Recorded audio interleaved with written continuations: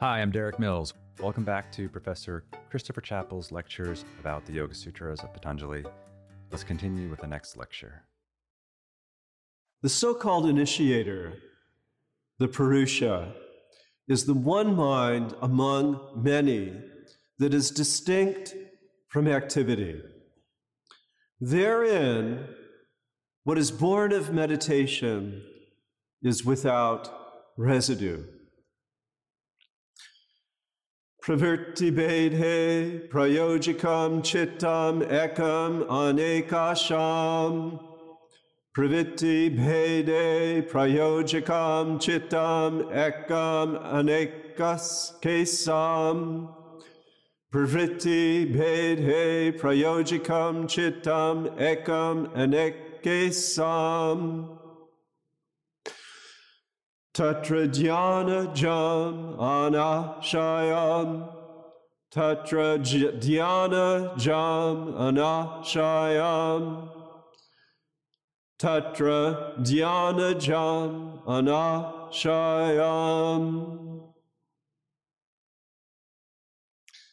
Okay, why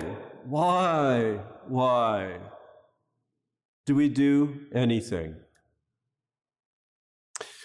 Everything that we undertake, everything that we experience, every smell that causes either recoil or rejoicing, every flavor, salty, bitter, pungent, sweet, every form, every color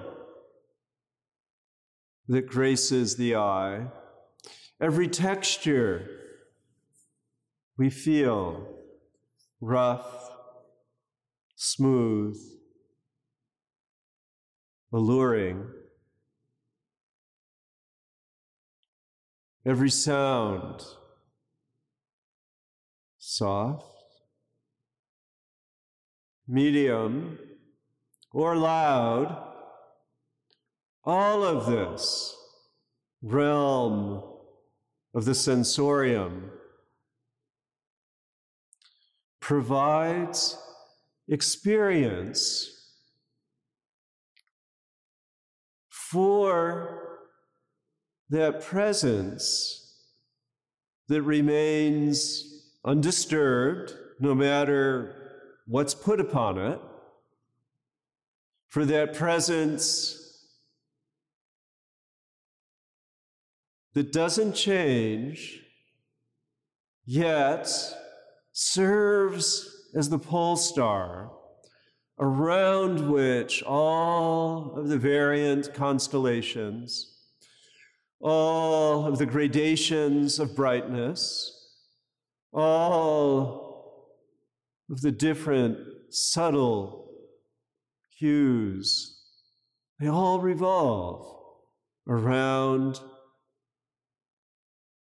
this aspect of our being, this consciousness that receives but does not complain.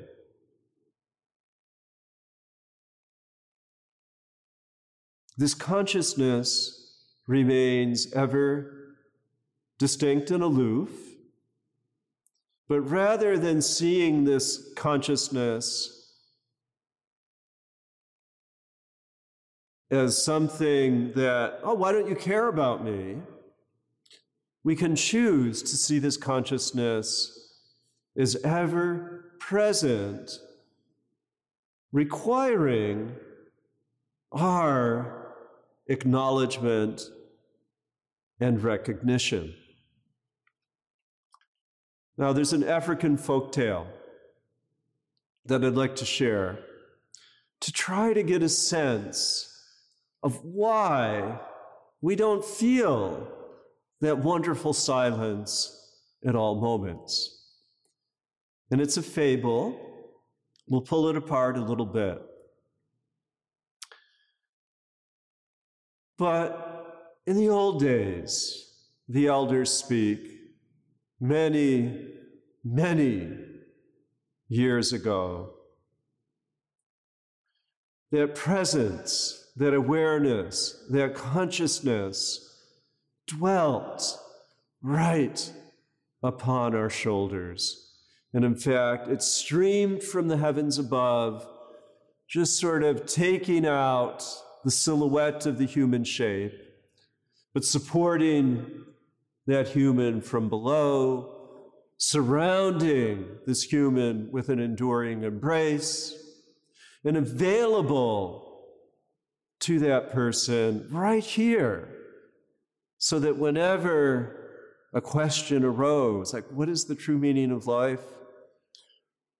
You just look over here, and I am the true meaning of life. The silent voice would reassure. I'm always here. You're always protected. You always have me as your ground, as your breath. Inspiration and aspiration joined together, and human life experienced an enduring golden age. But one family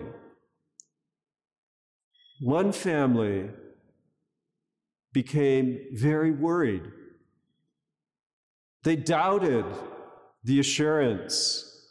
They could not hear or feel that enduring presence. And they became very concerned about gathering enough food. And as some ancient literature still recalls, there was a time in the Bible, the time of Garden of Eden, in Hindu tradition, a time narrated in the Mahabharata, when humans were hungry, they just simply went into the forest and found all of their needs. Fruits and vegetables gave full sustenance, always available.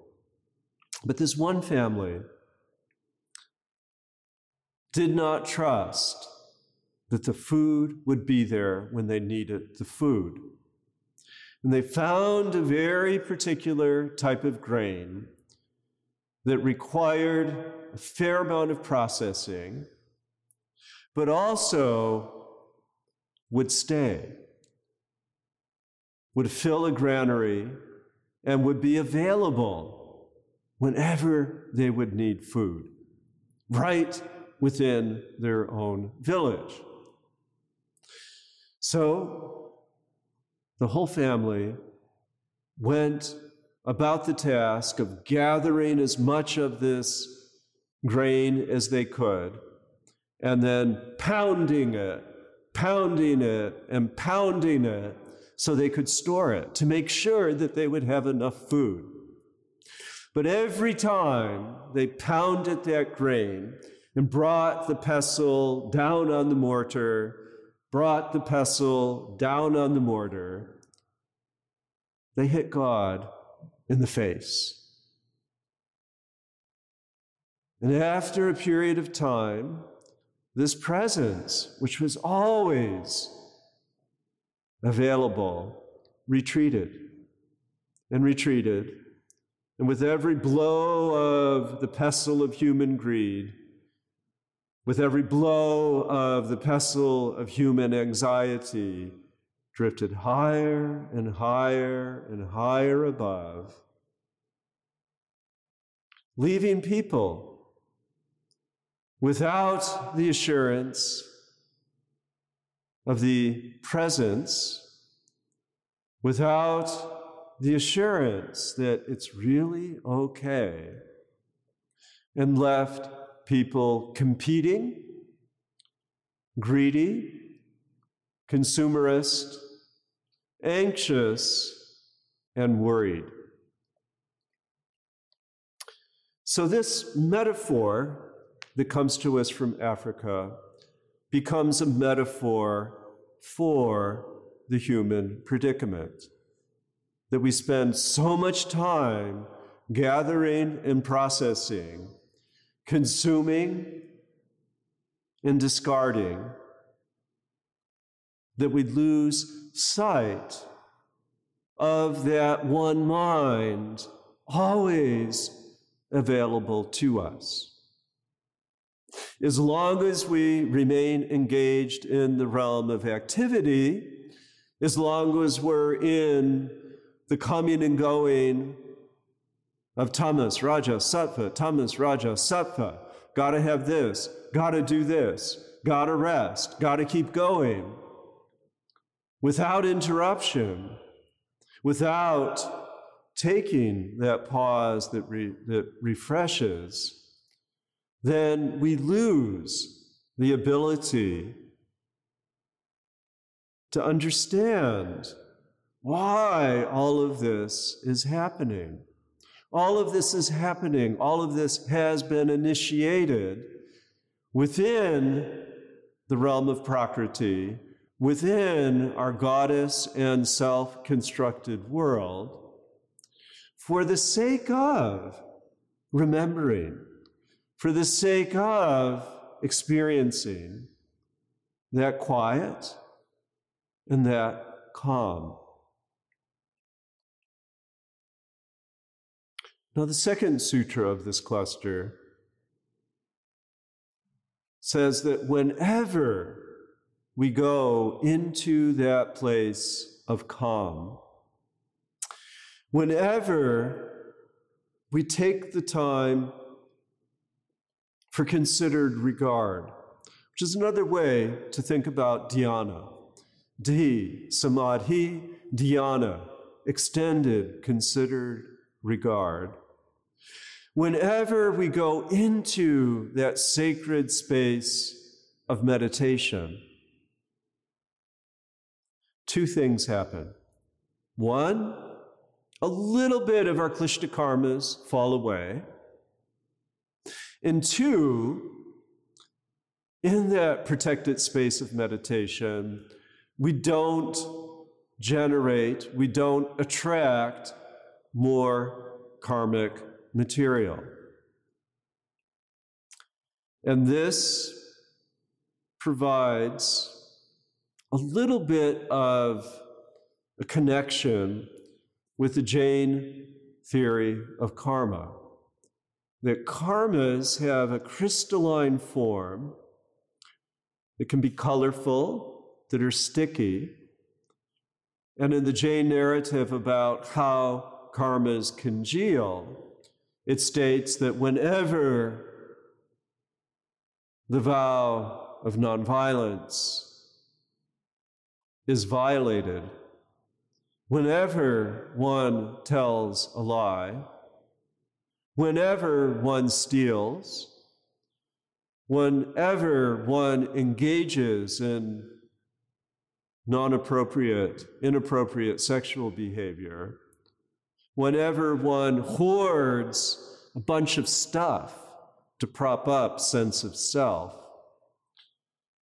that in addition to those immediate tangibles, that little particles adhere to and design a personality correlate to those desires, and that becomes quite literally a cloak that hides, that covers our true light.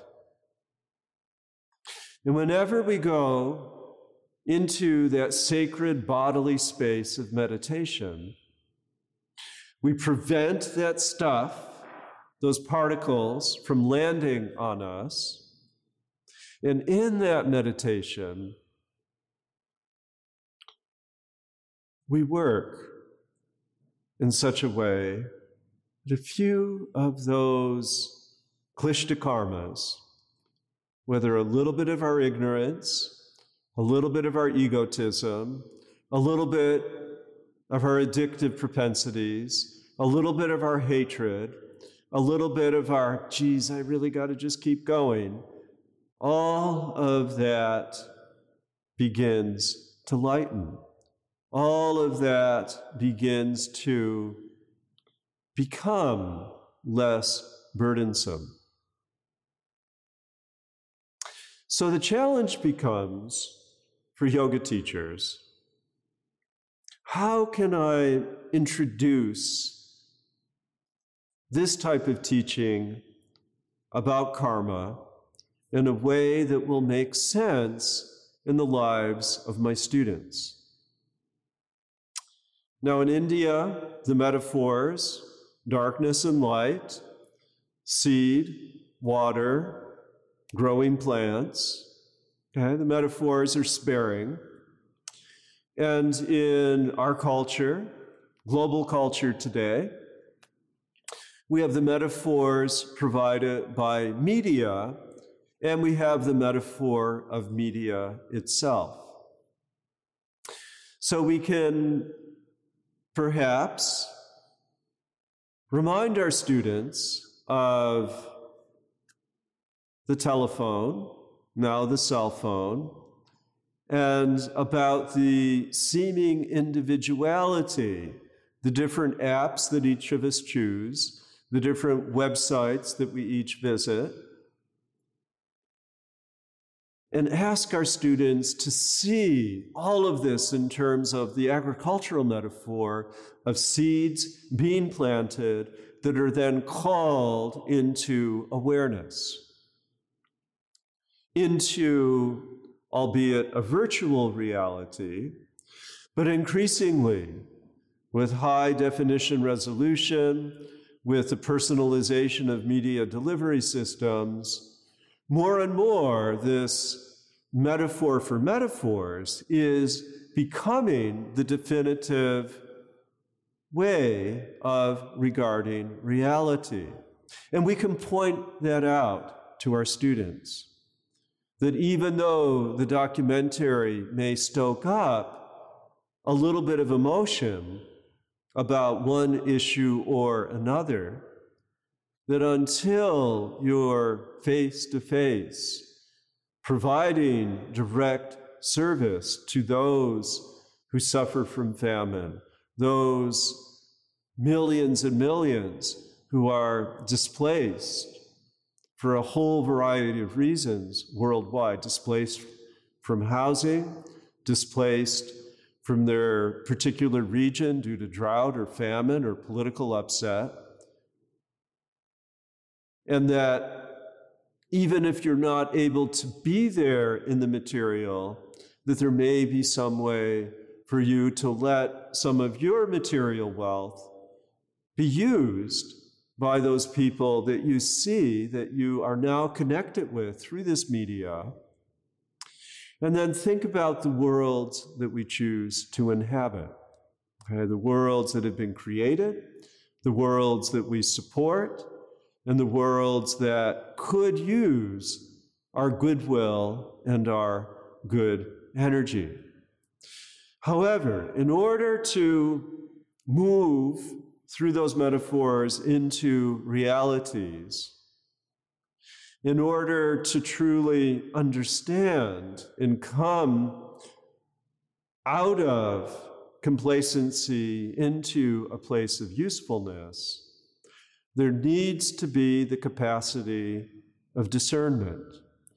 There needs to be a clear mind that can interpret the information, decide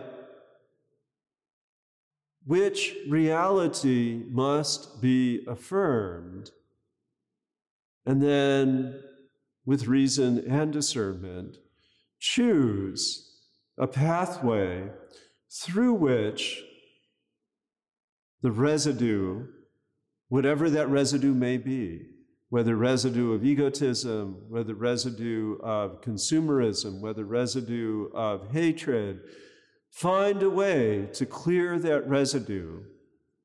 And through that process, one's personal reality connects with the larger reality, informed not by mindless activity, but informed by discernment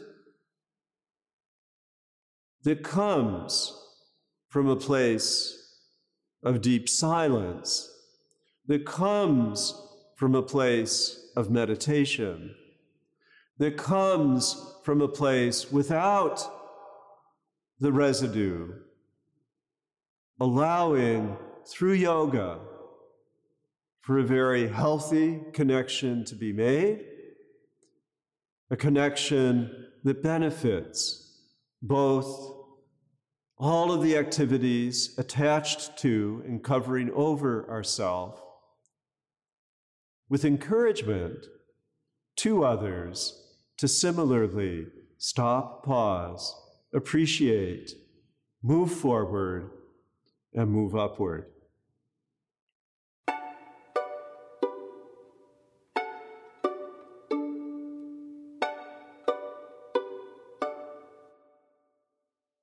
The action of a yogi is neither black nor white. That of others is threefold: black, white, and mixed. Hence, the emergence of habit patterns corresponds to the fruition of karmas. Because memory and residues of karma are of one form, there are links even among births, places, and times that are concealed. And there is no beginning of these due to the perpetuity of desire. Because they are held together by causes, results, correspondences, and supports, when these disappear, there is the non-being of the residues of karma. In their true form, past and future exist because dharmas have distinct paths. These dharmas have subtle and manifest qualities of nature. Karma ashukla akirshnam yoganas trividam iteresham. Karma ashukla akirshnam yoganas trividam iteresham. Karma ashukla akirshnam yoganas trividam iteresham. Tatas tad vipaka anugunanam eva abhivyaktir vasanam. Tatas tad vipaka anugunanam eva abhivyaktir vasanam. Tatas tad vipaka anugunanam eva abhivaktir vasananam. Jati desha kala vyavahitanam apyanantaryam smriti samskarayor eka rupatvat. Jati desha kala vyavahitanam apyanantaryam smriti samskarayor eka rupatvat. Jati desha kala vyavahitanam apyanantaryam smriti samskarayor eka rupatvat. Tasam anaditvam cha ashisho nityatvat. Tasam anaditvam cha ashisho nityatvat. Tasam anaditvam cha ashisho nityatvat. Hetu pala ashraya alambanaiha samgirhitva tvad esham abhave tad abhavaha. Hetu pala ashraya alambanaiha samgirhitvad esham abhave tad abhavaha. Hetu pala ashraya alambanaya samgurt hi tatvad esham abhave tadabhavaha atita anagatam svarupato stya dva bedad dharmanam atita anagatam svarupato styadva bedad dharmanam atita anagatam svarupato styadva bedad dharmanam te vyakta sukshma guna atmanaha te vyakta sukshma guna atmanaha te vyakta sukshma guna atmanaha. Okay, this cluster of sutras describes the operations of karma. And it begins by saying that for a yogi, ashukla, there is no white. For a yogi, there is no Krishna, there is no black.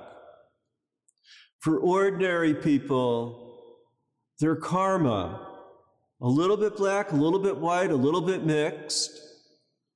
But a yogi, a true yogi, a person in a place of meditation, a person dwelling in that zone where there is no outward flow, there is no inward flow, that person remains untouched by karma during those moments of yoga.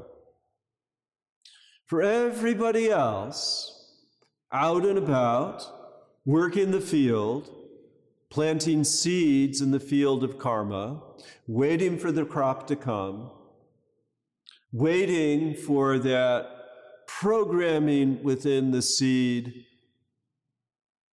to take root, to sprout, to blossom, to fructify. All of that dance happens because of the activities that we choose, the activities we seed, the activities that, as we see, sometimes remain unknown, sometimes are concealed. But because all of the varietals, all of the different species of karmas in which we participate, they all eventually will return. They all eventually will, in fact, make themselves manifest. And no matter how much we want to trace back every single one, they've been around for so long. Our desires are so vast. Our desires are so remarkably without limit. As the Buddha said, ignorance has no beginning, but ignorance has an end. Meditation can cleanse it all. Meditation can deliver a person into a place of calm, free from the thrum and the throb of the karmas. But they've been with us from before beginningless time. Furthermore, by examining the seeds of action, examining how they function, we see that they provide cause, they see that they provide result, we see that they arise from all manner of correspondences, and we see that they both provide and they require all manner of supports. But slowly, slowly, each of those, through considered reflection, through the application of vivekakyati, can be rendered void, can be placed in a place of stillness, and eventually the result no longer appears. The cause, that samskara, no longer pertains. The correspondences and those supports, those side pillars and those direct pillars, they too can slowly, slowly be disassembled. We know from the observance of the human experience, and we know from narratives that surround us, that yes, there has been a past. That past informs us. That past provides the raw material for understanding the history, understanding the story. And from experience, we know that the future is real, because if someone creates a situation that causes you to hurt, that you're going to remember that hurt and carry that hurt over into the future until it becomes resolved. Every dharma, every existing point of reality has its own path and requires our steady, careful attention. Furthermore, emphasizing what has been clearly stated in the prior padas, these dharmas, these marks that distinguish an experience one from another, has a subtle aspect, a samskara, a vasana, and it has a manifest aspect, connecting within the realm of emotion, connecting within the realm of physical realities. Now, this approach to yoga through understanding karma has been explained very succinctly with many layers of real meaning. And what we find posited is the stuff of karma is as real can be. That the coding for what we experience is planted with seeds that come into fruition. Psychologists know this very, very well. And in the 1950s, a marriage came about between the psychologists and the marketers. Psychologists, knowing what lies in the unconscious, those driving desires, and the marketers interested in connecting with those desires so those desires can be dealt with through purchase.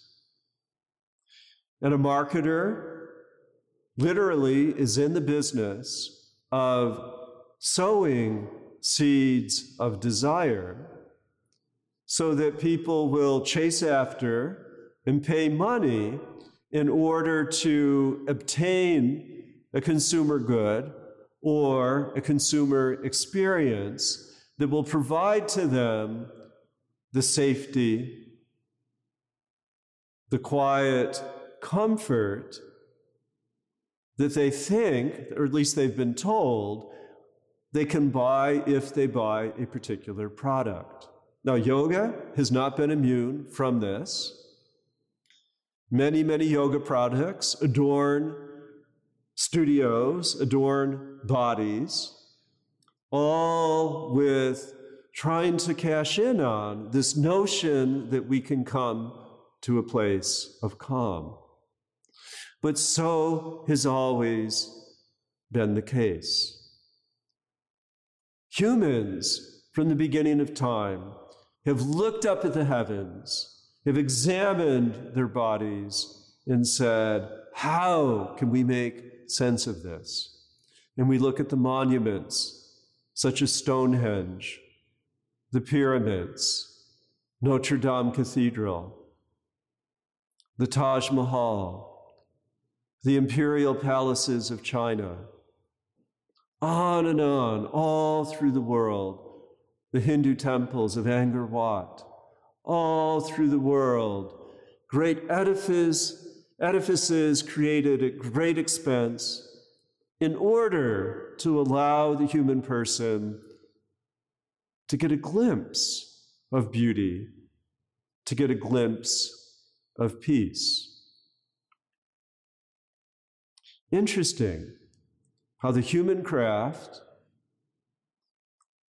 vitiated with klesha karma, can lead very much to the mundane, to the pedestrian, to the venial. But human desire can also lead, as Socrates said, to the good, the true, the beautiful. And as a yoga teacher, what you can do is ask your students to think about karma, to think about how an intention here becomes an action here with a result over here. The opening lines of the Dhammapada state that good results follow an act of good, just as the wheel of a chariot follows the horse. Likewise, seeds of ill intent result in suffering. And then the students perhaps can be asked to have a little conversation with one another, or even to write in their journals or with the larger group, about how something within their life has been scripted by someone else.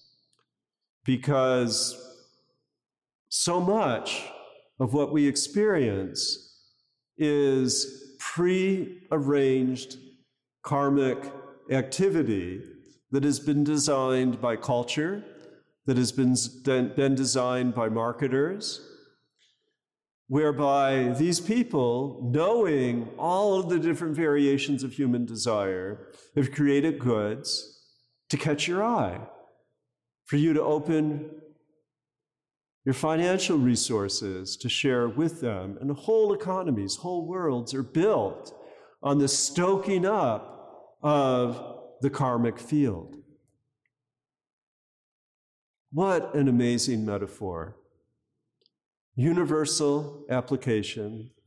The field of the karmic seed is the field of our many, many experiences. To walk through that field, to discern the weeds from the useful, to discern through that cycle the choices made by the individual in the context of a larger cultural context of a vast field. Okay, all of this provides an invitation for self-reflection. Karma theory, endlessly fascinating, now part of really global discourse, and connects with really all of the ethical systems worldwide.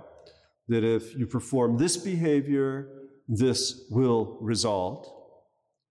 And within yoga, the encouragement and the wisdom that the purification of karmas will lead to a place of quiet, will lead to a place of calm, and will allow one to move beyond all of the changes of karma into moments of quiet, moments of stability, and moments of peace.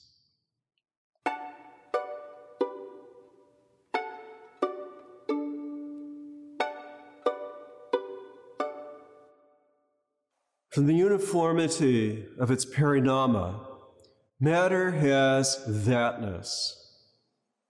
In the distinctness of matter from the mind, there is a separate path of each. Matter does not depend on one mind.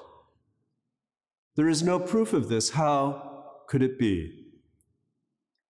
Matter is known or not known due to the anticipation that colors the mind.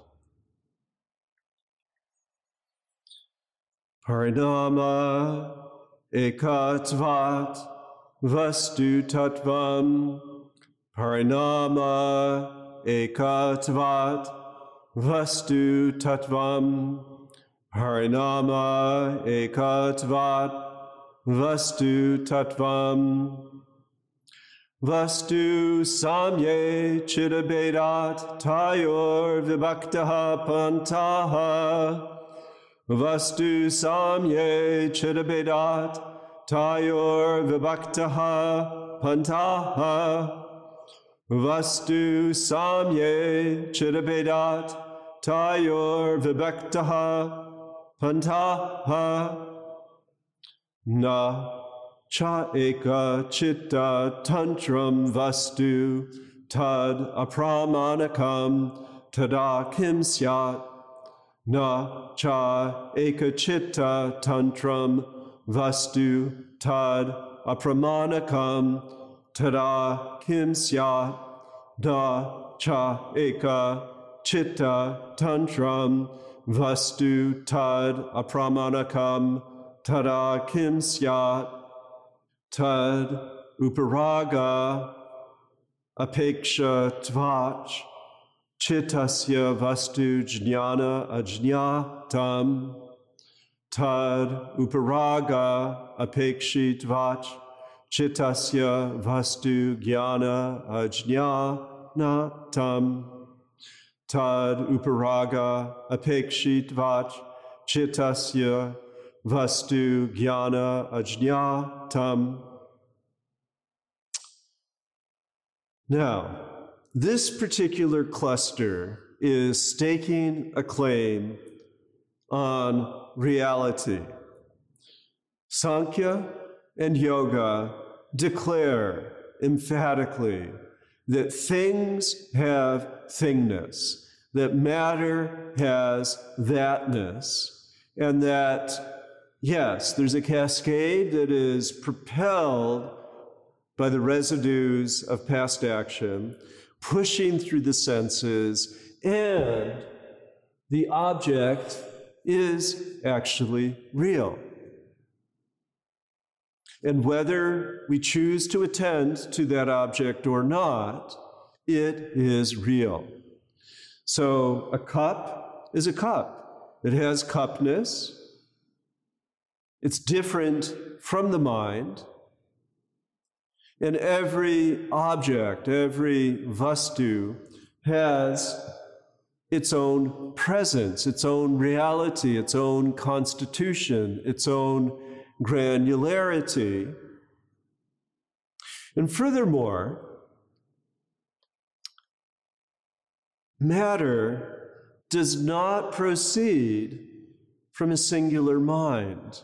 Matter has always been multiple, has always expressed itself, according to Sankhya, through the gunas of heaviness, activity, and luminosity, tamas, rajas, and sattva. But it's always been here. It did not come from a creator source. And Sankhya, and particularly Patanjali, poses the rhetorical question, how can you prove that? No one can see where this place of origin, of particularity, we can't find it. Nonetheless, simultaneously, yoga affirms the presence of the human mind in the co-creation of the world experienced. And it says that matter is known or not known according to the anticipation that colors the mind, that tinges the mind, based, as we have seen, on the trove of samskaras, of vasanas, of impressions from past action. So with this object, a rather handsome, hexagonically shaped cup, two-toned, two-textured, we have a functionality that brought it not only into the world writ large, but brought it into the world of the speaker here. And it serves the function, providing the vessel so that the tea can be consumed, the throat can be calmed, the system overall can be lubricated, and it arises from a desire to create the comfort of a beautiful cup, easy to hold, a desire for a speaker to bring some solace to a throat which can become dry. And these anticipations, these colorings lead to the production and, in a sense, the co-creation of every single received object. Now, it may seem that there's two arguments being made. An argument that, oh yeah, there's an external world, and simultaneously an argument of mentation as determinative. And these are not mutually exclusive. Why is this particular claim being made? Why is it important that physical objects exist? Why is it important that mental states play a role in the experience of these physical objects? Now, the philosophical argument being made is about the reality of suffering, and the argument being made is about giving importance to the material. So the first argument, the argument of singularity to each bundle of matter, states that everything did not arise from a common source and everything does not get reabsorbed into a common source. That consciousness, which in other systems of thought would be that common source, remains separate from the existence of materiality. Okay, so this is not an illusory philosophy, but it's a philosophy of realism, of reals. And because experience calls us toward a higher sense of purpose, that experience must be real. The questioning arising from suffering within the human condition must be real in order for the narrative to be explored, in order for the questions of awe and beauty to stoke one in to that mode, that all-important mode of questing, of asking, of investigating. Second, if it can be argued that none of this is real, then rather having it all come from a God source and return to a God source, if none of this is real, another argument could be presented that, well, it doesn't really matter, that there's nothing that's organizing the universe, there's nothing that really calls us to be interested in meaning, that there's nothing other than this materiality which is subject to our will, to our use, subject to our abuse, subject to our manipulation, and that whatever we do doesn't matter because everything eventually dies, everything eventually disappears. And rather than going a little bit too much with the God language, this other place goes to a place of meaninglessness, goes to a place of nihilism. And what Sankhya and Yoga posit requires a little bit of a subtlety of thinking that looks at the layering, moving from desire into action to the planting of seeds to the fructification of karma, looks to the lessons learned through that process, lessons that eventually will reveal that all of that, all of the twists and the turns of the drama, all of the variegated colors and forms and smells and tastes are in service of, in all of their glorious, compelling reality, all are in service of providing experience and freedom. Experience. So the question arises, why do I hurt? And then an examination of all of the past history.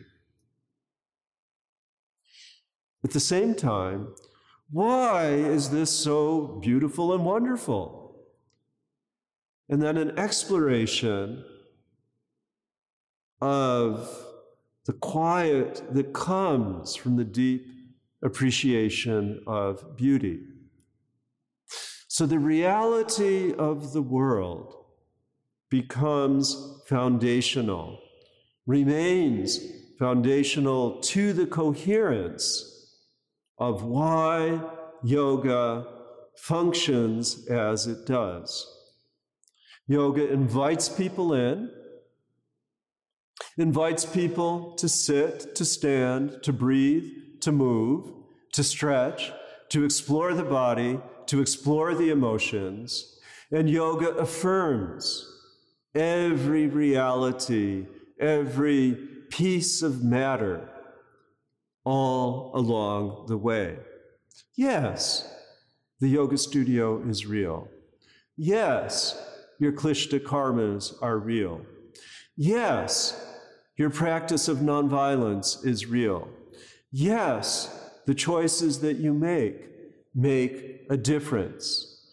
Yes, karma bears results. Yes, action has purpose. Emphasizing, affirming,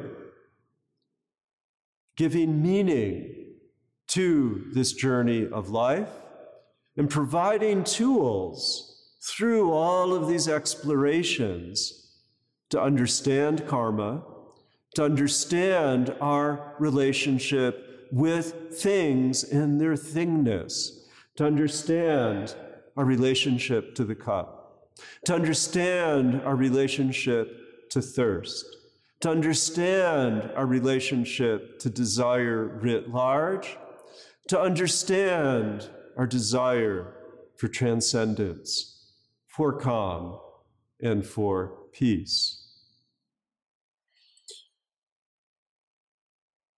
Now, this description of karma offered by Patanjali provides an opportunity for yoga teachers to imaginatively allow their students to examine how the colorations of karma determine their outflows, their parinamas, guiding them toward very specific objects of desire. And students could be invited to think about food. In today's metropolitan cultures worldwide, people have access to flavors from all parts of the globe. And students could be asked to share what is their favorite. Mexican food, tortillas, quesadillas. Is it South Indian food, dosas in idli and sambar? Is it Italian food? Is it pasta, eggplant rollantini? And then it could go a little bit finer, and it could be a conversation about cheeses. Do you like a smoky cheese? Do you like a tart cheddar cheese? Do you like a mild cheddar cheese? And all of these gradations of distinction help define and shape the personality. And then, as Ramana Maharshi advised, given all of these choices, giving all of these opportunities to interact with all realms, all different worlds comprised of different colors and shapes and forms, of flavors. In the midst of all of that, and sorting out, oh yeah, this group of people, they like watermelon, and this group of people, they prefer peaches. Okay, and all of that variegation, all of that variety, and all of that multiplicity, the question shouts out, who am I? Who am I? And when that question becomes the driving concern, then all of a sudden, watermelon, peaches, this is not a big question. A hybrid or an electric, this is not a big question. The bigger questions come, why do I hunger?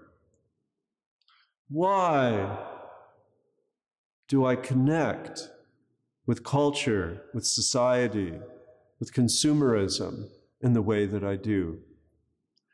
Why do I feel an empathy for others that makes my heart tender?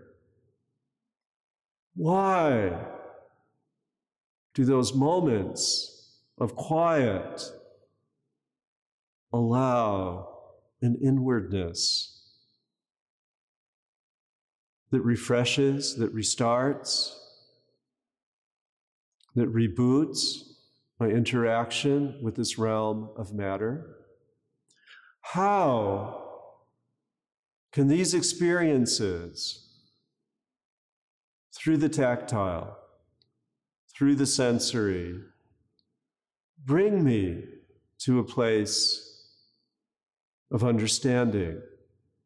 How can my immediate world reflect a sense of greater purpose? Okay, through yoga, through examining and exploring body and breath, through examining thoughts and emotions, through examining action well taken, on this ground of understanding of the importance of matter, then slowly, incrementally, and sometimes all at once, it all can make sense.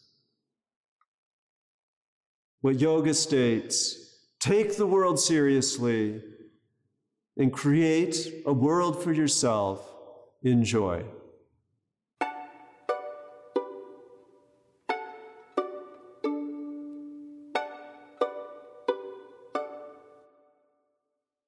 The fluctuations of the mind are always known due to the changelessness of their master, the seer. There is no self-luminosity of those fluctuations because of the nature of the scene. In one circumstance, there is no ascertainment of both fluctuation and consciousness together.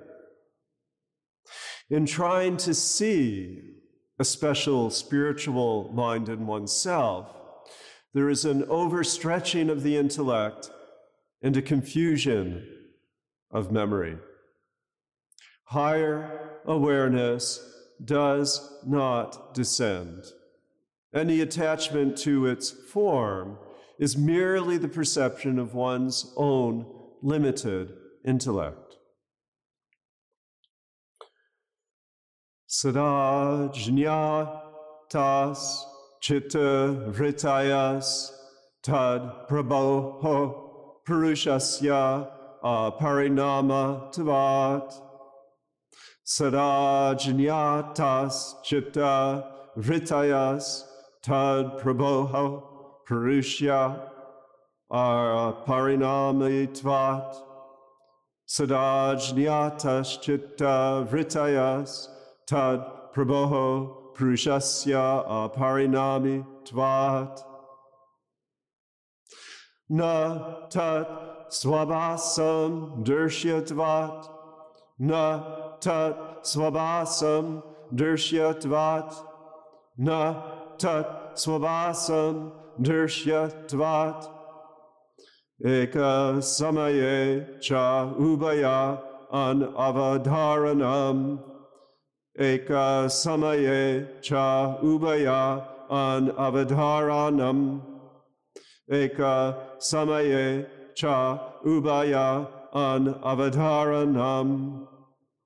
Chitta antaradishye buddhi buddher ati prasangaha smriti sankarascha. Chitta antaradishye buddhi buddher ati prasanga smriti sankarascha. Chitta antara dirshye buddhi buddher ati prasangaha smriti sankarascha. Chitter aprati samkramayas tad akara apatau swabuddhi samvedanam. Chitter aprati samkramayas tad akara apatau swabuddhi samvedanam.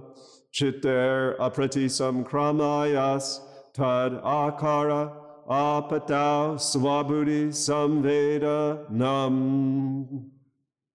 This group of sutras establishes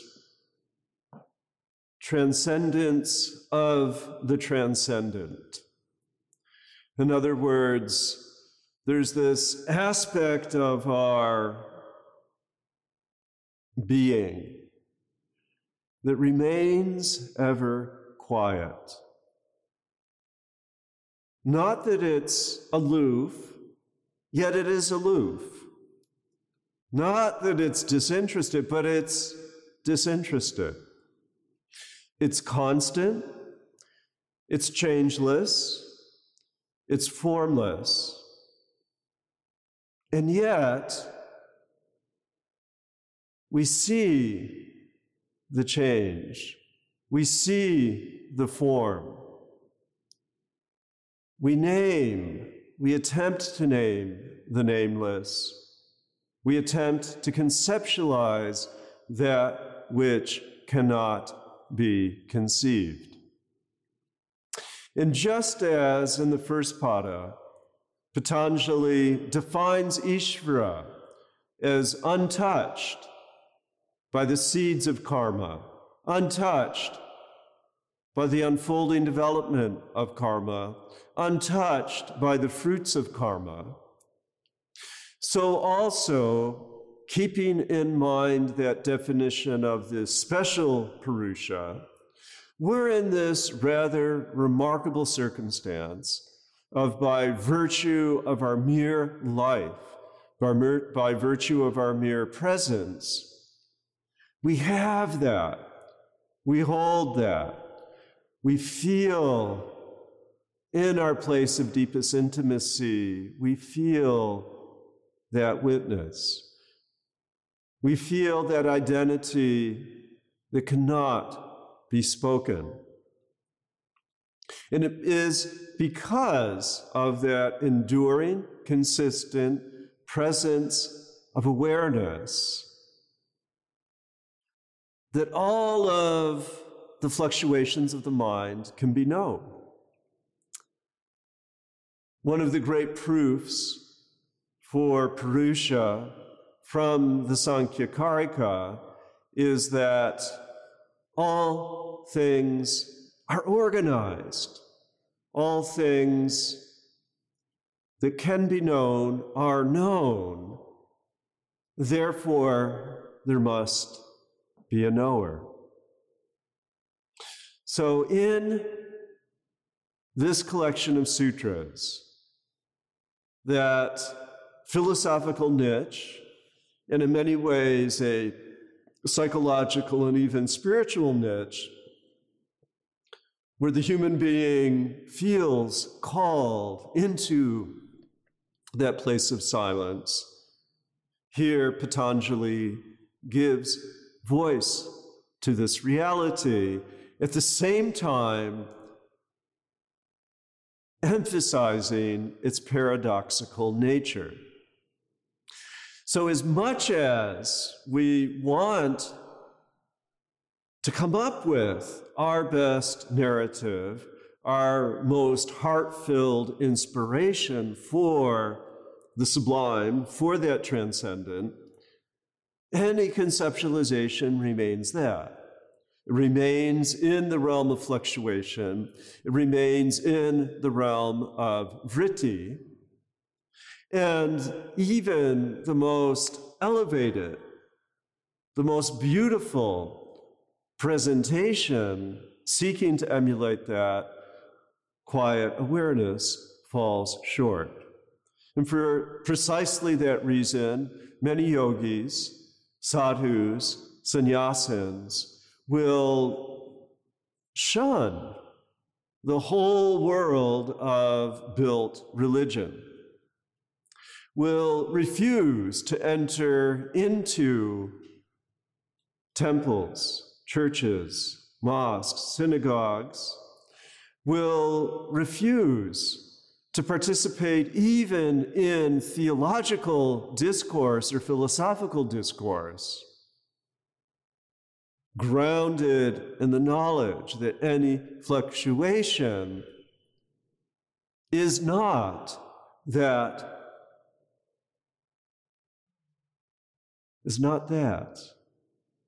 is not able to touch that which cannot be touched.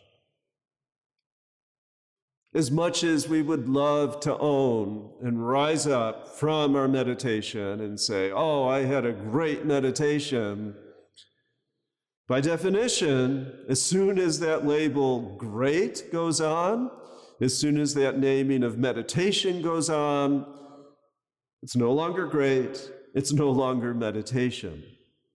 There's no way that words suffice when it comes to what in the Upanishads becomes coded as number 4. Okay, just give it a number, don't go there, don't name it.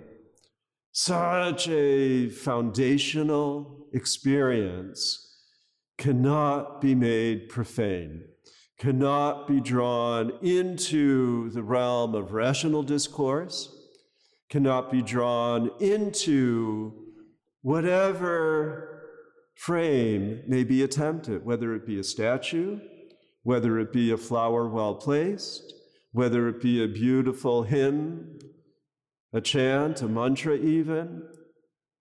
All of that attempt to create beauty in the midst of fluctuations remains just that, beauty in the midst of fluctuations.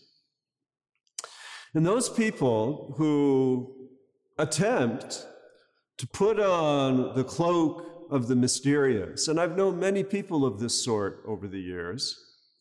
Some of them did it with a big wink, and some of them did it saying, I'm going to get everything that I can get out of this.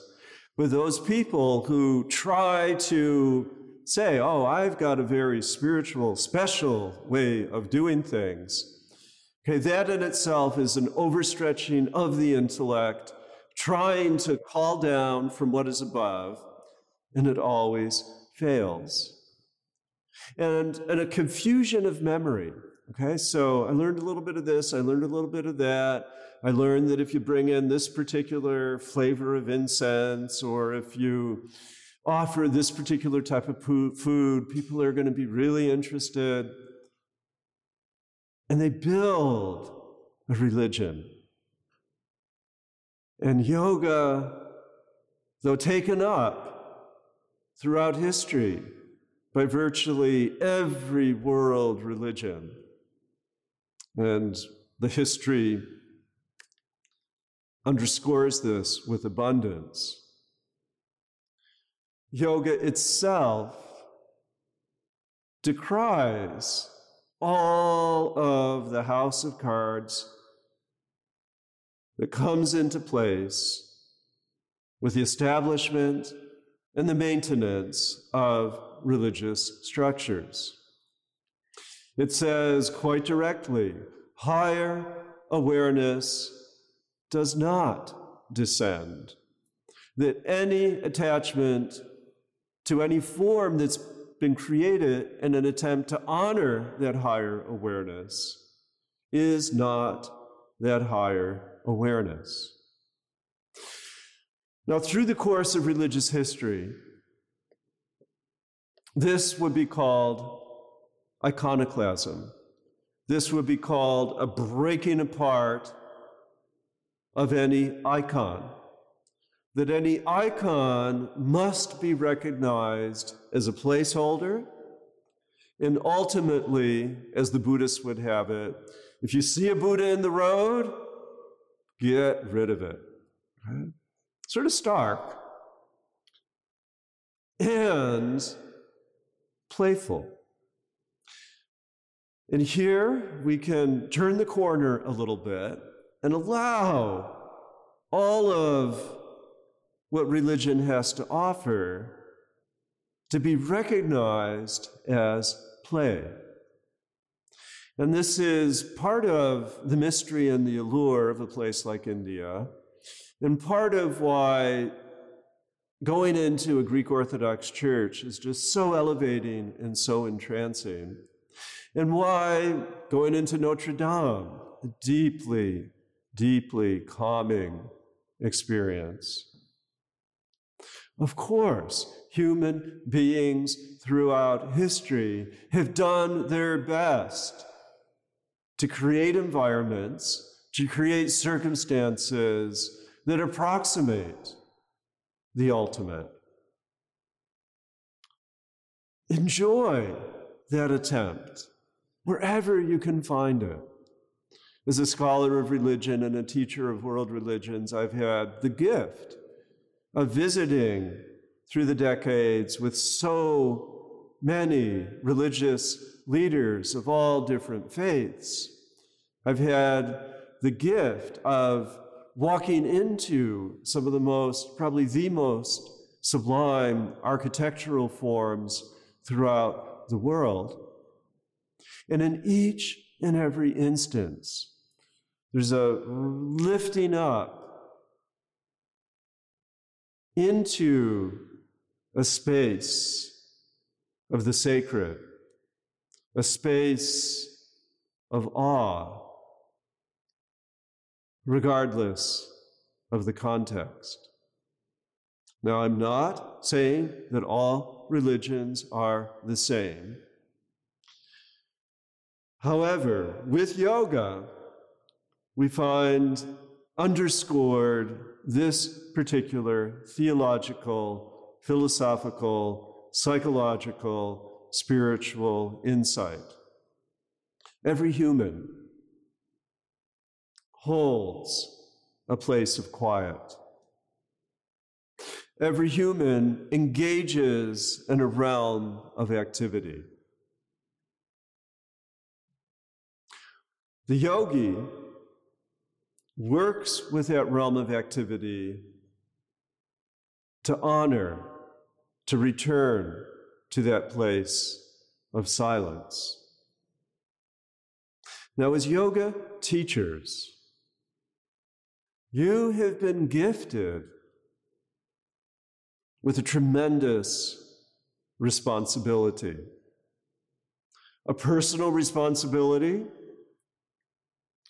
to remember what called you to the emotional stability that you have felt, perhaps even fleetingly, but has been given to you through yoga.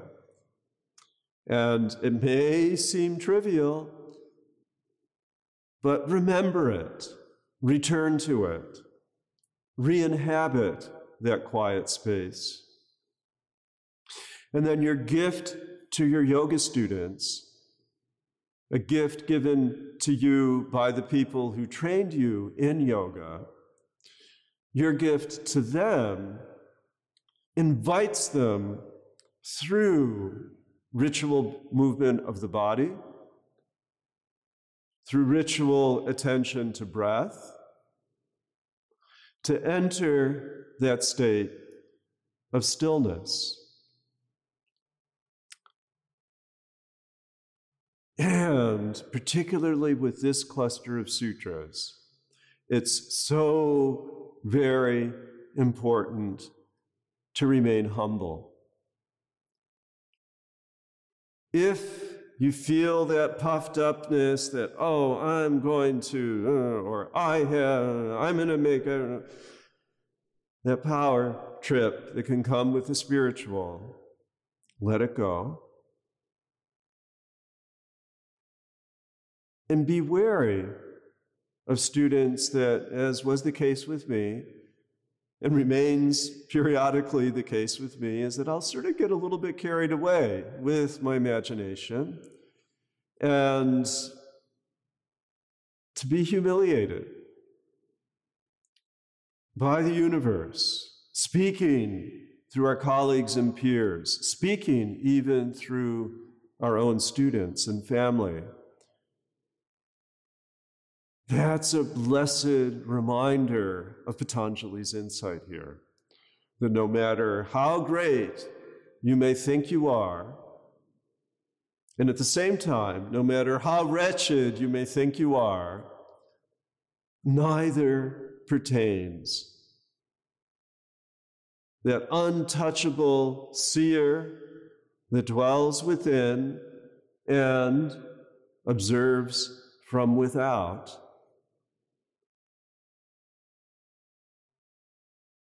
beyond praise, beyond blame, beyond knowing, beyond naming.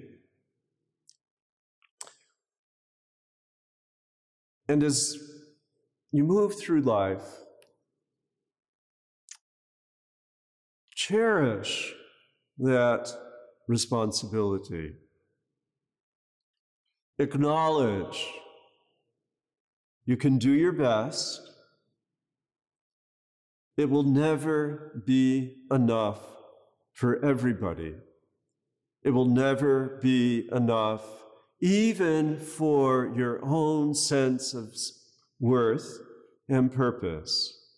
Because all of that reconnoitering, all of that concern, sometimes anxiety, all of that resides at the level of fluctuation. So whether it's an elevated, sustained bliss fluctuation, or it's a lower, humble type of self-criticism, or just simply a yearning for things to be a little bit different, whether vaunted or in a place of difficulty. Fluctuations fluctuate. The seer simply sees.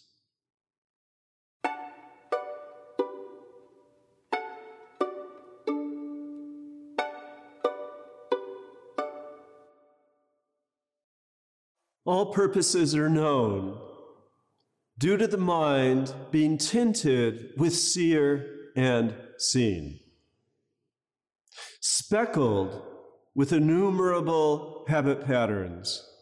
All actions are presented for the purpose of the seer. Drashtir, Dershya, Uparaktam, Chittam, Sarva Artam. Drashtir, Dershya, Uparaktam, Chittam, Sarva Artam. Drashtir, Dershya, Uparaktam, Chittam, Sarva Artam.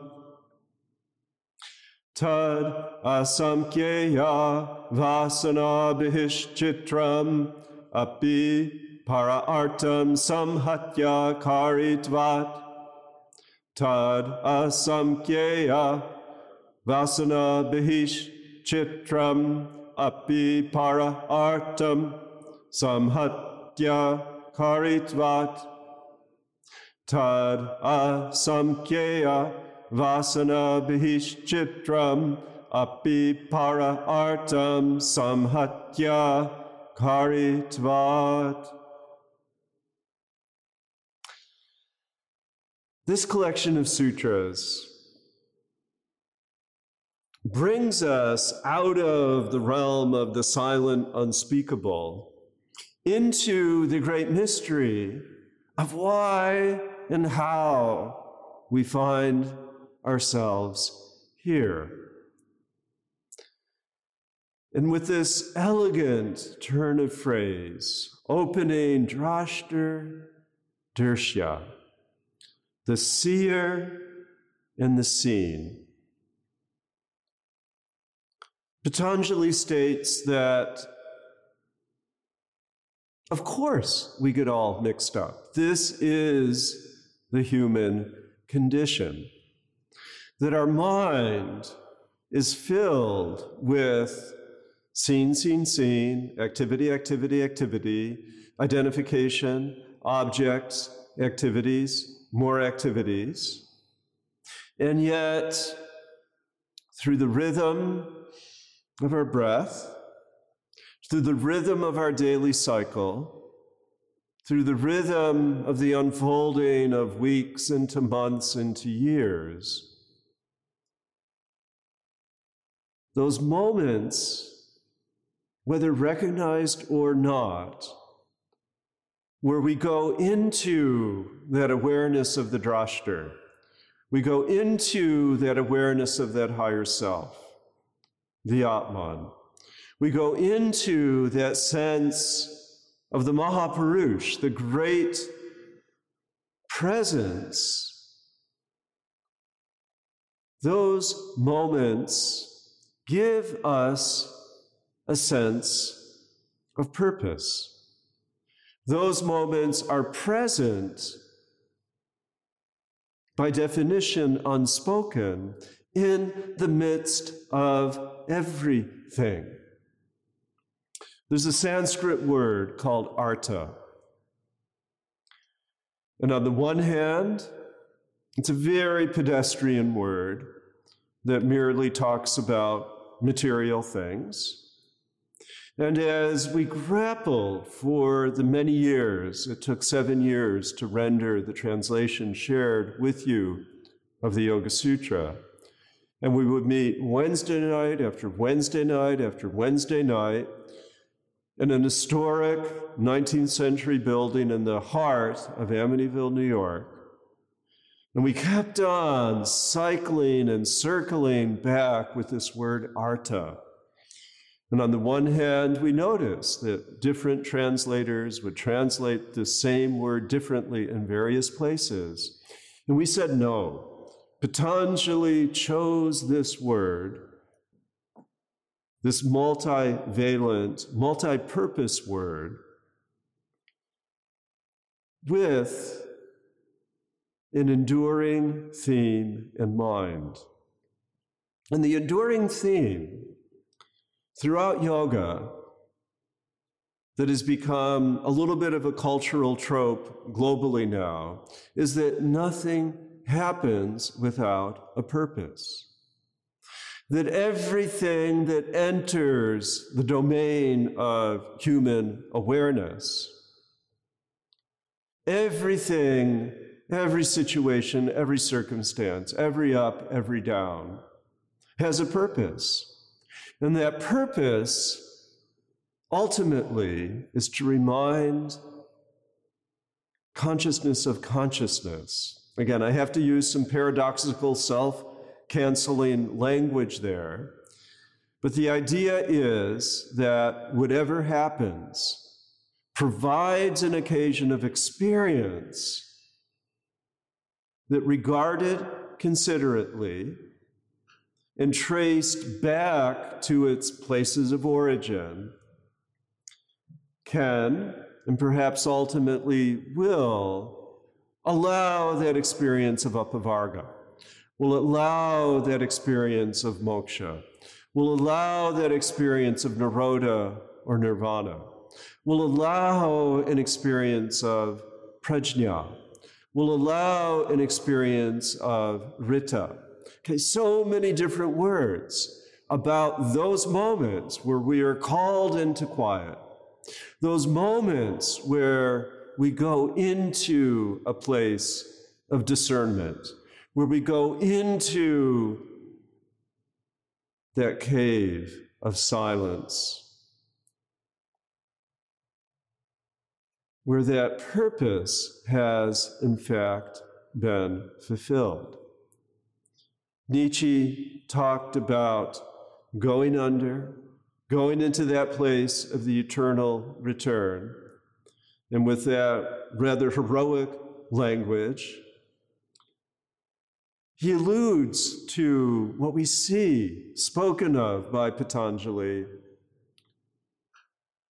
that our journey is not without meaning. We journey, in the words of Carl Jung, within a realm of symbols. In Sankhya, in yoga, in Indian philosophy, those symbols become typologized into 3, tamas, rajas, and sattva, so that each narrative can be interpreted through this philosophical prism, whereby, oh, I don't feel so good. Why do I not feel so good? Oh, so I can remember, it doesn't matter if I don't feel so good. Oh, I'm really busy. I'm really busy. I have to do this. I have to do that. Why am I doing all of this? So I can remember that that's not really who I am. And likewise, oh, bliss. Why? So I can remember, no, that's not important. Now, what happens through this journey, through symbol, through the scene, through activity, through the parinama, that bowing out, through the outflow of the 5 sensory organs, through the outflow and the connection with the elements of the 5 motor organs. Okay, all of that creates this speckling, chitram, a vasana of impressions that add up to an experience that you can name and claim as your life.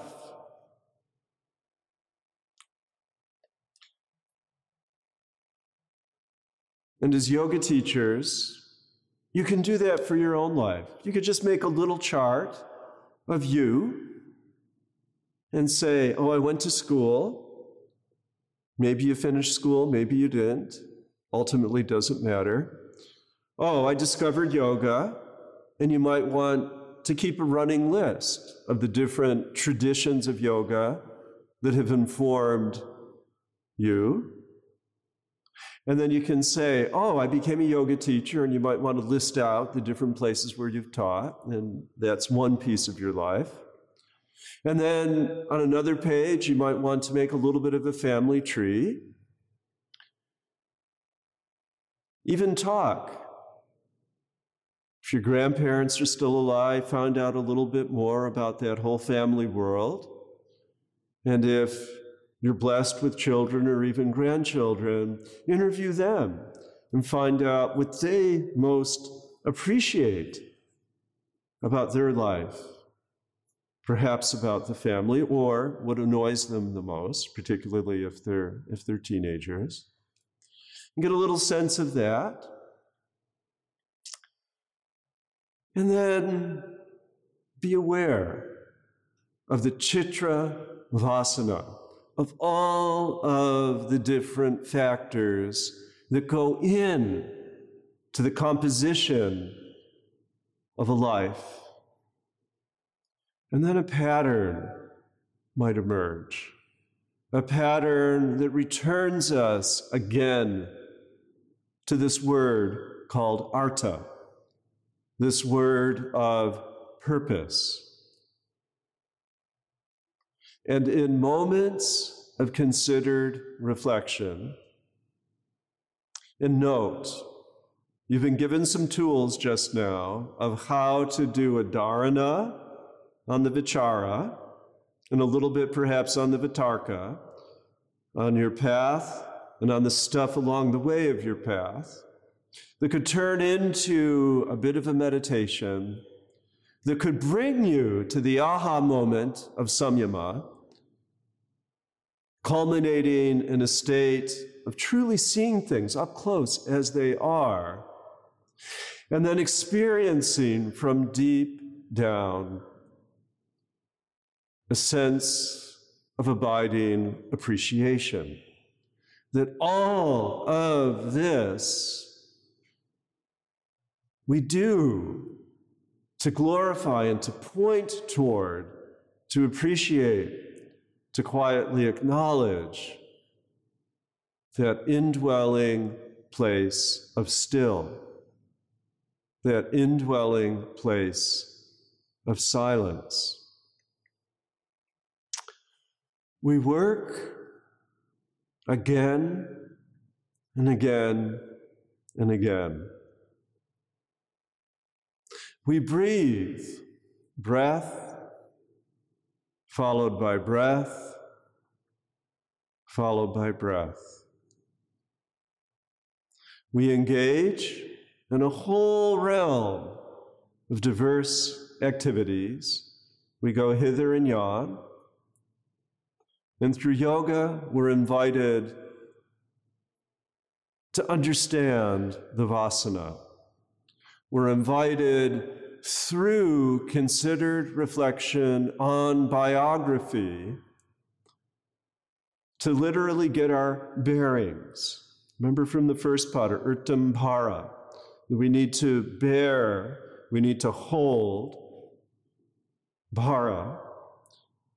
We need to hold all of the circumstances that create not only who we think we are, but who others have come to regard us to be. One of the beauties of yoga, going back to the metaphor of the pond, is that you're able, through self-understanding, through self-exploration, to still the waters. You're able, through intimate familiarity with your own set of fluctuations, prompted by your samskaras, prompted by your vasanas, you're able to allow that to settle. And imagine yourself drifting quietly on a raft in the middle of the pond that is your own life. You're able to regard that shore. You're able to see and identify, oh, that little cove. Oh, that's where this pond is fed by a spring. Oh, if I take a look in this direction, there's some tall, perhaps maple trees to the north. And if I look and spin around a little bit, there may be some oak trees to the south. And if you abide on this metaphorical pond long enough, through the day and into the night, you'll see the sunrise to the east. You'll notice, if you're in the northern hemisphere, the fullness of light from the southern sky. As you float on this still pond, you'll see the sun setting to the west. And depending upon the time of month, full moon might rise, new moon might rise, or not, only a crescent, and then no moon. And on that blessed night, you could see the whole stars rotate around that northern pole star, if you're in the northern hemisphere. And then this feeling of the metaphorical pond gone to a place of stillness allows you, by naming the oak tree, by naming the maple, by identifying the stream entering, all metaphor, all symbol, perhaps for your mother or for the great mother, perhaps for your father or your metaphorical father. And as you look at all of the vegetation that surrounds your individual pond, there, if you have them, can be the stories of your siblings. There can be the stories of your teachers. There can be the great heroes from literature, as well as the demons from literature that have informed you and shaped you. There you will see the collective assembly of all that you have experienced, and appreciate that which is seen. Interrogate it. Ask, why were you here? What purpose did you serve in my life? How, as I see you in my memory, how can I honor what you have given me? And in this figuration of the purpose of the scene, where do we find meaning?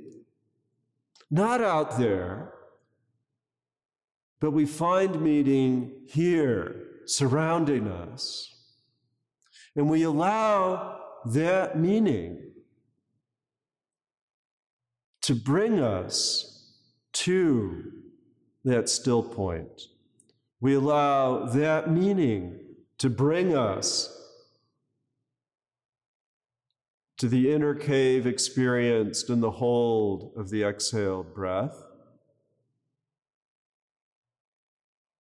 And we cherish the particularity of that very specific journey of life, which is yours and yours alone. Yoga values the individuality. Yoga values the things, the real things, the vastus and the vishayas, the things that compose the granularity of our experience. Yoga values this ascent into a place of calm, experienced by each in her or his own particular way. Celebrate the scene, interrogate the scene. Why are you here? Appreciate the things in your life, appreciate the history of your life. You will ascend to a place of quiet. You will ascend with dignity, claiming your purpose.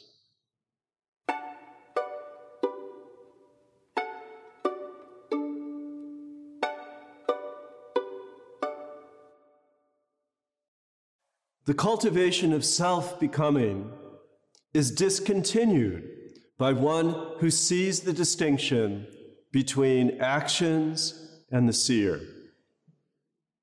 Then, inclined toward discernment, the mind has a propensity for freedom. Vishesha darshana atma bhava bhavana vinivartehe. Vishesha darshana atma bhava bhavana vinivartehe. Vishesha darshana atma bhava bhavana vinivartehe. Tada viveka nimnam kaivalya pragbaram chittam.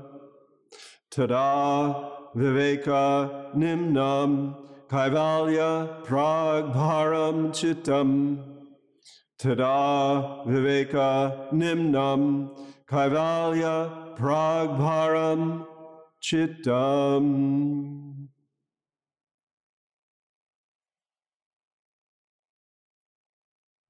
Patanjali invites us to consider,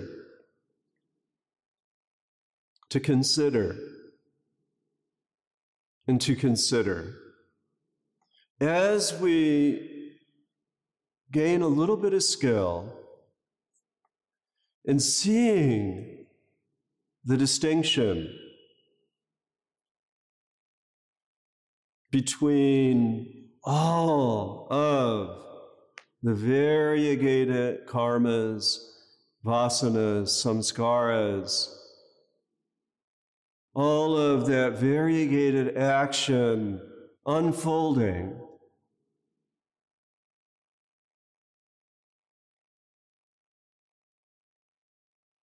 in contrast to that quiet, to that stillness, to that unspoken, unspeakable awareness. The whole notion of going out, doing more, the whole notion of getting more stuff, The whole notion of gathering even yet more experiences goes into a place of vini-virtihe, goes into a place wherein you just say, discontinue. I'm going to pull back from all of those vrittis. And rather than the cultivation, the bhavana of being bhava,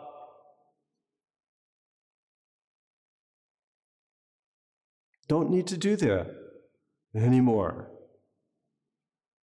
Don't need to do that anymore.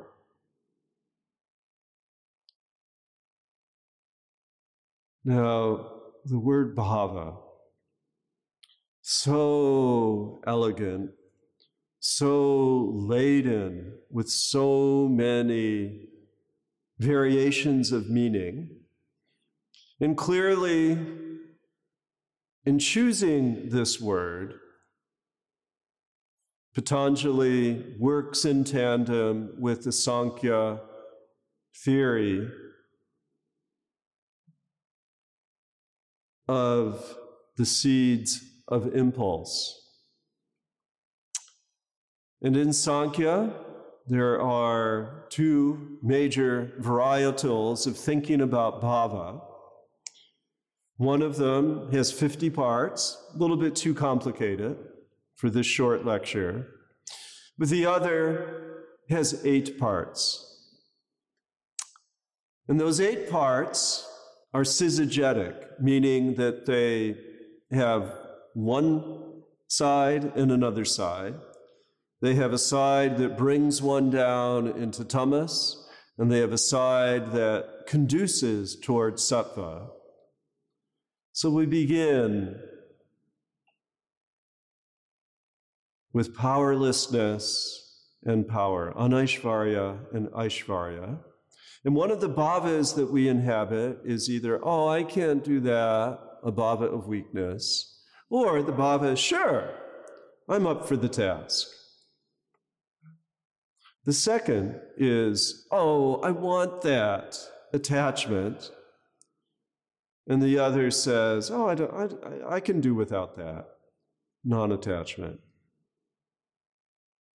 The third is grounded in ignorance, ajñāna, also known as avidya, that ignorance that's at the core of all klishta karmas, at the core of not understanding the impermanence, the no self of things, the ignorance of becoming egotistic, becoming attracted, almost addictive,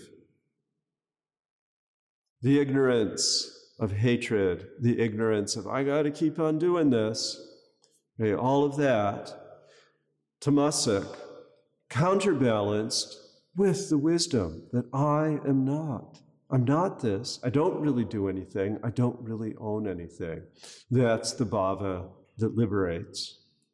And yet there's 2 more. Another bhava is the bhava of always going to the inappropriate, always doing what you know you really shouldn't do, and that's the tamasic side. And then the other side, the dharma side, is that, yeah, this is who I am in life. This is what I uphold. This is what I stand for. And the notion within this system is that from those subliminal vasana categories called bhavas, through our personality, we manifest with our mind, through the senses, through the action organs of the body, we take up various identities. We take up various roles. We create various worlds. We cultivate, we bhavana. We allow it to flow forth through that movement of parinama, through acknowledging and doing and being and holding one world, another world, a different world. We create this amazing life through our desire, through our considered sequential behaviors, until we begin that inquiry, that questioning. Hey, I've been doing this for a long time. Does it really give me that place of quiet?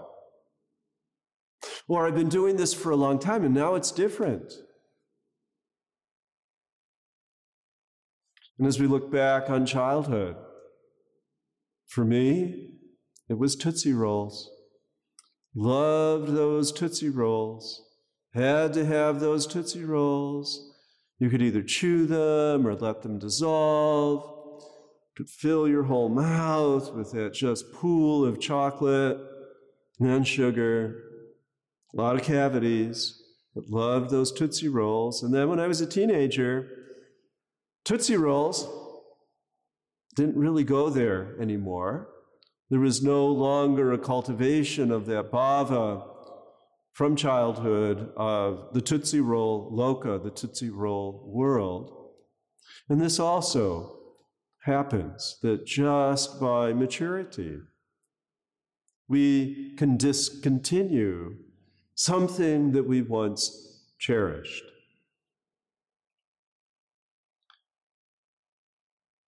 Now, what happens is that with experience, with hard knocks, with those occasional retreats into that space, into those places, those internal places, and those wonderful places of a quiet room, or a visit with an insightful friend or family member, or those places in the mountains or by the ocean, or those places simply in the immediacy of one's backyard or even patio. That those, for the yogi, for the person of goodwill, the sadhu, for those who have that inclination to value something that is quiet, something that holds higher or greater purpose, then a discernment can come about. This discernment is called viveka. This discernment allows people to go to the place heralded in the Upanishads of naeti, neti, na iti, na iti. It's not really this. The Tootsie Roll, boy, that was not only a transient experience, but it ultimately yielded a legacy of tooth pain, and then the repair of the tooth pain, which is its own ordeal, and then even an implant, which is a multi-month ordeal to undo something that had started with an innocent childhood love of candy. So this cascade, again, through experience, into viveka, discernment, gives one the tools to implement vinivirti, nivinivirti, no more na vritti, no more fluctuations. Fluctuations serve the dual purpose of providing experience, often an experience tinged with a little bit of pain, with a little bit of dukkha, with often a big dose of disappointment. And then through that discernment, knowing that it's better to say, oh, I can walk away from that. That's not going to make it wonderful forevermore. That video game experience, okay, not only is it fleeting, but I'm recalling driving down the highway when my son was 7 years old.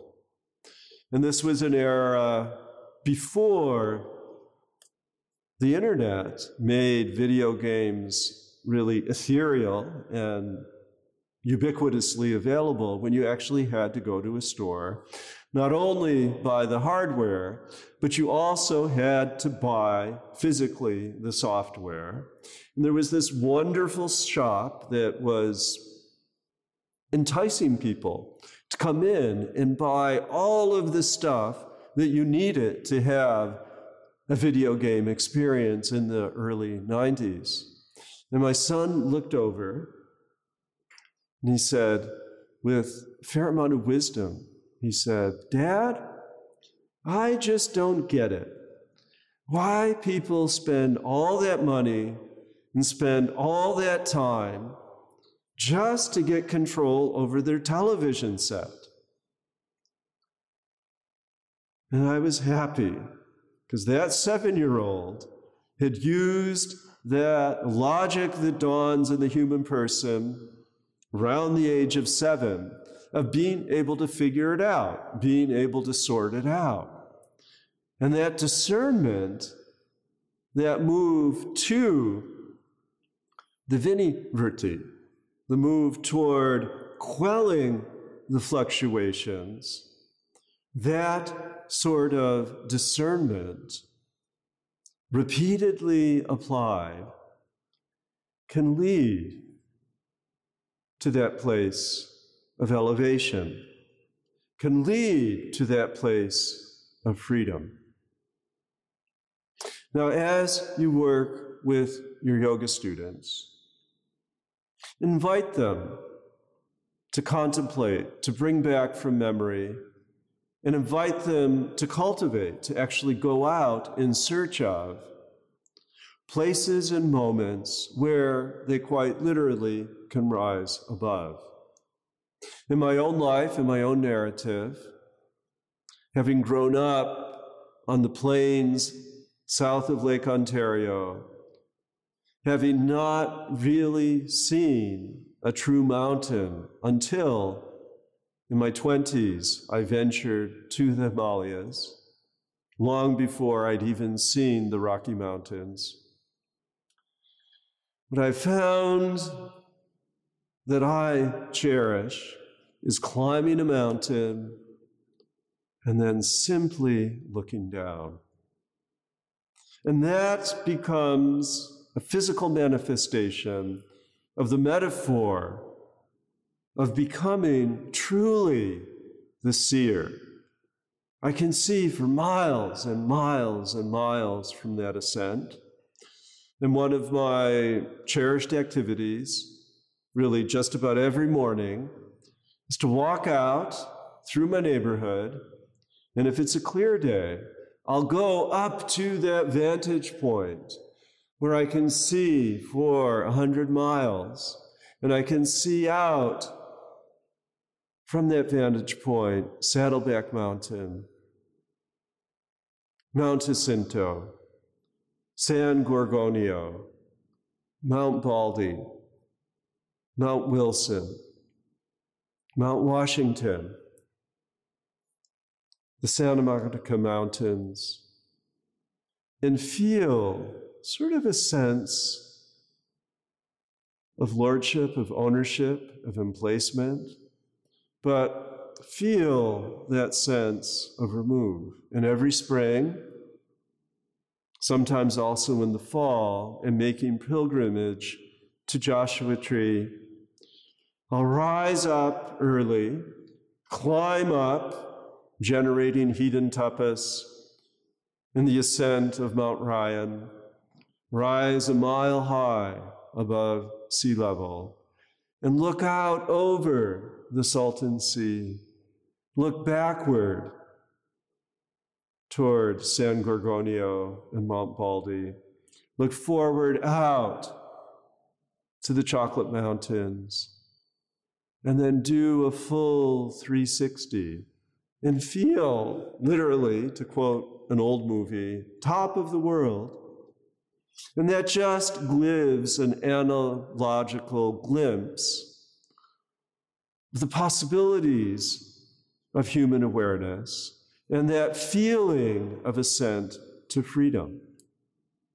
So encourage your yoga students to go out into nature, to play with sleeping out under the stars, to find a place wherever they may be that they can get a little bit of an elevation and get a little bit of a broader perspective of what can be seen. And I recall from childhood when the ice floes would build up in Lake Superior and they would crash down through these bundles of ice, through Lake Michigan, through Lake Huron, through Lake Erie.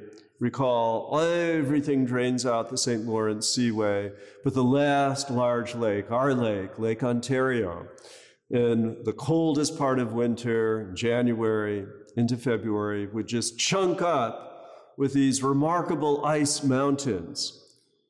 And we would go down there as a family with the dog, and we would climb up onto those ice floes, onto those ice mountains, and then just look back at the shore and look out to the part of the lake that wasn't frozen and get a sense of what it means to be part of something large, to be part, in this instance, literally of a flow, in this case, an ice flow, and to feel that frozen alacrity that comes in that moment of winter where you so cherish the warmth of your dog, you so cherish the warmth of your winter clothes, you so appreciate those boots that keep your feet dry and warm.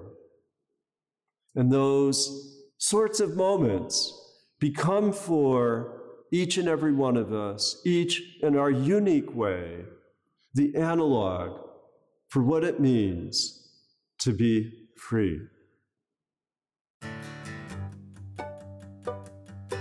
Thanks for listening to this episode of Professor Chapple's lecture series about the Yoga Sutras of Patanjali. Discover more episodes on Apple Podcast, Spotify, or on podcast.glo.com. I'm Derek Mills.